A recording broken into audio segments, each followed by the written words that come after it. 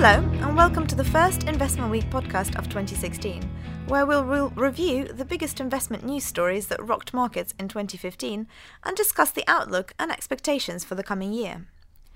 I'm your host, Anna Fedorova. I am the news editor of Investment Week. Investment Week has been the premier publication serving professional investors in the UK since 1995. You can find out more about us by visiting www.investmentweek.co.uk. In this episode of the podcast, I'm joined by Investment Week's editorial team to discuss the key issues we have been writing about over the past 12 months and look at what experts are expecting to see this year. Markets had a rocky start to 2016, with the Chinese market experiencing significant falls, which reverberated across the globe. Now, China has been a major worry for investors throughout last year as well, but is this likely to continue or escalate throughout this year? Meanwhile, we'll also look in detail at the fixed income markets and the way investors have chosen to allocate to this difficult space. And at the end of the podcast, we will discuss the economic situation in the US and its significance for investors. Firstly, I turn to Laura Dew, Investment Week's deputy news editor, to discuss the market turbulence we have seen as we entered the new year. Thanks for joining me, Laura. So, what's been happening and how long is this likely to persist? Well, last year, many people would have been hoping to see a positive start to the year. The start of 2016 has actually been a volatile time for markets, with the indices seeing their worst ever open thanks to the drama in China. Following last summer's Black Monday scenario, when the Chinese markets fell by more than 8.5%, the Chinese government installed a circuit breaker, which would shut the market if it fell by more than 7%.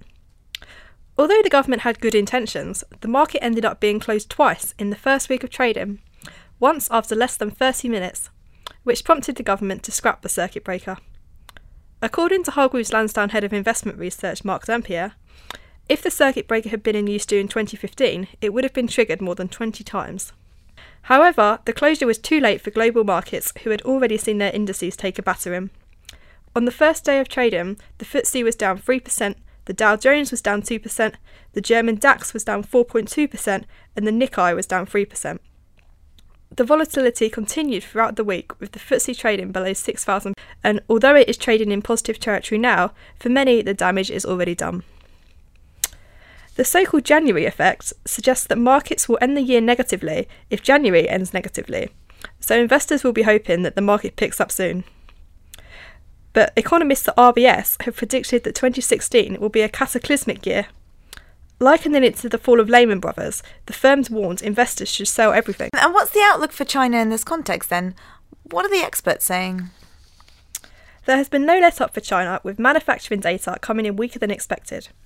Manufacturing fell at a faster rate in December amid concerns that global demand is slowing, and the country is transitioning to a service-led economy. The industry is divided between those who are expecting a hard landing in the world's second largest economy, and those who feel it has the potential to surprise on the upside. A devaluation by the renminbi, though, could lead to global deflation and recession, according to SocGen's permabear Albert Edwards. It could also lead to the S&P 500 falling by as much as 75%. Gareth Lewis, Chief Investment Officer of Tilney Vestinvest, said the weakening economy and depreciating currency would increase deflationary pressure and put extra stress on emerging markets and Asian economies. He felt a hard landing was inevitable and one of the biggest threats affecting the global economy at the moment, but he expected China would utilise various stimuli, such as interest rate cuts, to delay it from happening. Alex Wolff, emerging markets economist at Standard Life Investments, said that while he did not think there would be a hard landing, he felt the leadership would struggle to enact reforms quickly enough, particularly regarding issues such as corporate governance. And these issues have been affecting the FTSE as well, haven't they? So what has been happening and what should investors watch out for? Looking at the FTSE, which is already down 5% since the start of the year, people will be hoping that good Christmas sales boost the shares of companies such as supermarkets and retailers. It will also be hoping for a rise in the oil price, which will boost the share price of commodities firms such as oil companies Royal Dutch Shell and BP, and miners such as BHP Billiton and Rio Tinto, which make up a large part of the index. Lastly, it will be hoping for a drop in the number of profit warnings. There were over 200 profit warnings last year from UK-listed companies such as Rolls-Royce, Pearson and Standard Chartered, and their respective share prices fell by as much as 15%. So big falls then, but how could this be a buying opportunity for stock pickers? For some, the downturn presents a buying opportunity. Sigma's CIO, Tom Beckett, has already moved from underweight to neutral in emerging markets and says he is considering going overweight in emerging markets for the first time since 2011, driven by the attractive valuations in Asia. On the FTSE 100, the treat valuations of companies such as miners presents an opportunity to buy mega-cap companies at low prices. However, there's no denying that the oil price is continuing to fall. It is currently trading below $30, and investors will have to be wary of how much further there is to go. Thanks for that, Laura. Now we go over to Jaina Rana, our asset management correspondent, to talk about bonds and the outlook following the recent sell-off in high yield. So can you remind us what happened? Sure. So high-yield bonds, or junk bonds, mainly in the US, were hit really hard in Q3. A combination of falling commodity prices and the prospect of an interest rate hike made a lot of people panic because generally when liquidity dries up and investors start scaling back, it's the riskiest investments such as high-yield bonds that tend to suffer first. So naturally, we saw a lot of outflows in the sector. And how have investors reacted? It's a vicious cycle. People pull their money out, prices fall, companies panic, more people panic, they pull more money out and prices fall further, and so on.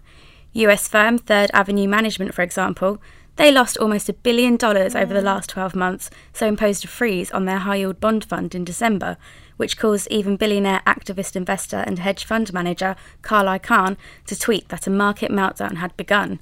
Overall, high-yield bonds had fallen to their lowest level since 2009. So what's the outlook for 2016 then? There's a mix of opinions on how the next 12 months will pan out. Many investors are staying well away from junk bonds. Lion Trust's Michael Mabbutt says the yields are not worth the risks, while David Krall from Nomura thinks high yield has become far too cheap. It's just not stable. Some are just staying away from the riskier corners of high yield, that's energy and emerging markets. Royal London's Azhar Hussain is staying underweight in these areas. And then low absolute yield could become somewhat of an issue for investment-grade credit because it limits spread compression, which is especially true for well-rated issuers. Total return on this segment is highly sensitive to the German bonds volatility, and negative total return is the catalyst for outflows to start. Since June, most weeks have seen net outflows. In America, companies are issuing on the Euro IG market, drawn in by advantageous credit conditions. Last year, the US was the largest issuer on the Eurozone corporate bond markets by country. Companies accounted for almost 25% of all euro-denominated corporate bond issuance, a trend which is set to continue and could have a negative impact on spread. On the positive side, Amundi says appetite for credit should persist in the face of low sovereign rates. 20% of the entire Eurozone fixed income market is offering negative yields, and a remarkable 30% of debt is close to zero. The yield dynamic should be more favourable to high yield and, to a lesser extent, BBB issuers. So could the sell-off spread to other asset classes then? So one of Amundi's main concerns at this stage is the contagion from US credit outflows to Euro credit, especially in the high yield segment. High yield and, to a lesser extent, investment grade credit recorded huge outflows over the last weeks of 2015, mainly because of contagion from US high yield. However, we have to keep in mind that the fundamental picture is completely different. US high yield has a substantial exposure to the energy sector, and the leverage for US companies is now at its highest point over the past decade. And how can investors protect themselves? Again, a very mixed response. Hector Kilpatrick from Cornelian Asset Management says the only real diversifiers to this risk is cash or near cash. The next best are strategic bond funds and absolute return funds. Some investors are going for floating rate or short duration funds because they're worried about the impact of rising interest rates. Others are opting for esoteric bond investments such as mortgages, RMBS, that's residential mortgage-backed securities. That's why 24 Asset Management has been so popular. These types of vehicles tend to offer better yields than gilts and even highly rated corporate bonds. A surprising route is into the bond ETF market. This space has seen quite a few launches, especially in various corporate bond ETFs, but some have disputed how safe this space is. Not all investors are convinced that a passive approach to bond investing is the best idea. Thank you for that, Jaina. For the last section, I have Dan Flynn joining us, Senior Asset Management Correspondent at Investment Week. So we're going to speak about the US economy. So, Dan, how has the US economy fared since the Federal Reserve raised rates in December? The US has had a difficult start to 2016 so far.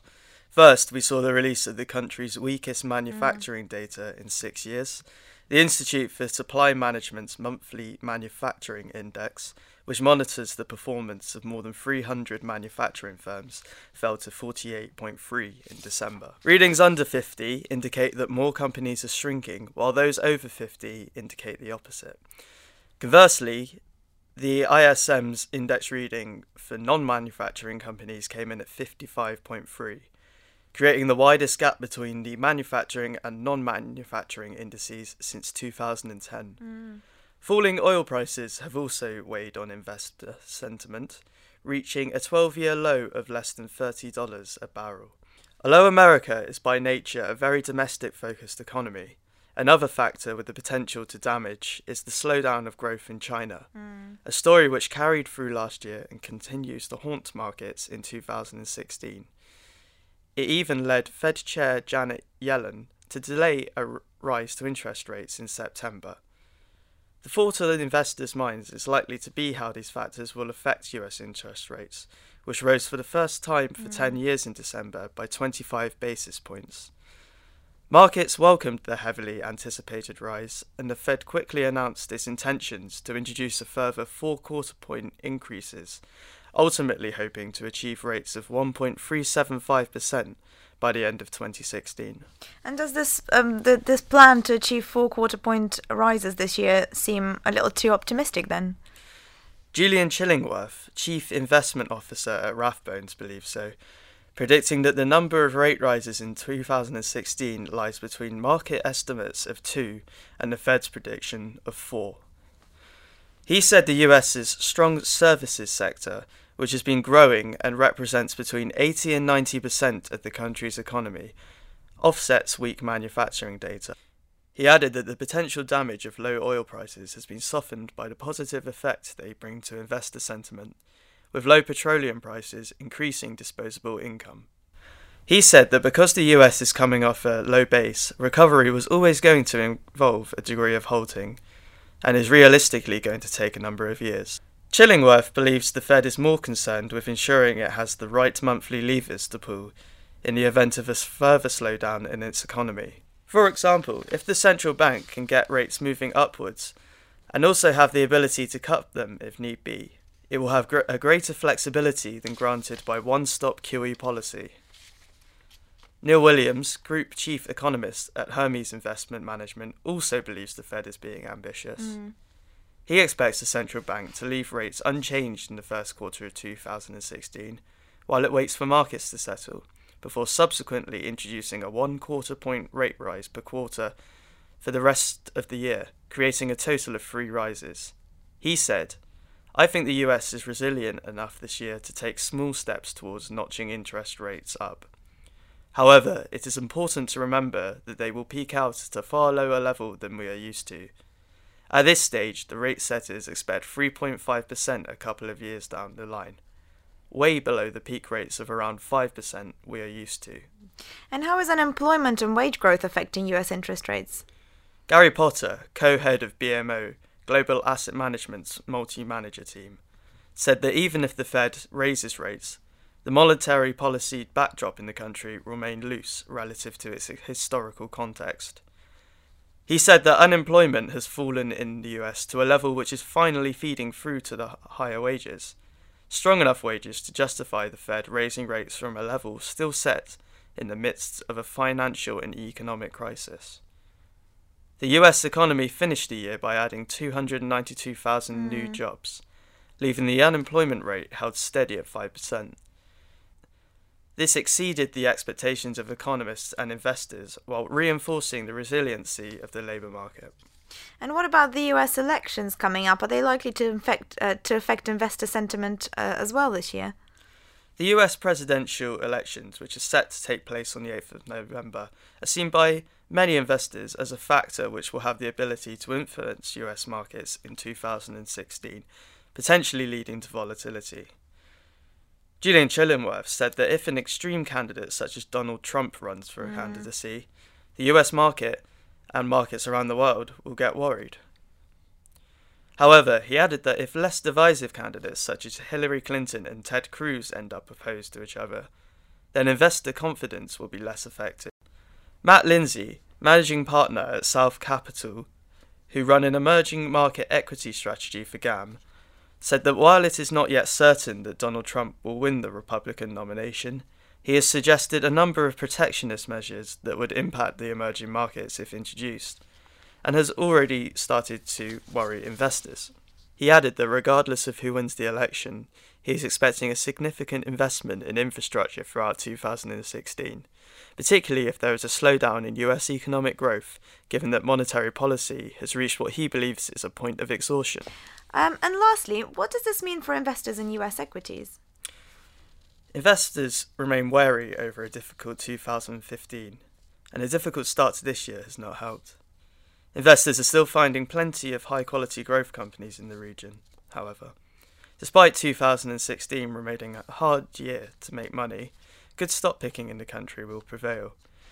Given the slump in the commodities and manufacturing sectors, popular choices for investors seem to be biotechnology, a favourite of Neil Woodford, and consumer discretionary. While there is no denying that US equities are not the most popular with investors at the moment, they are definitely worth keeping an eye on. Thanks for that, Dan.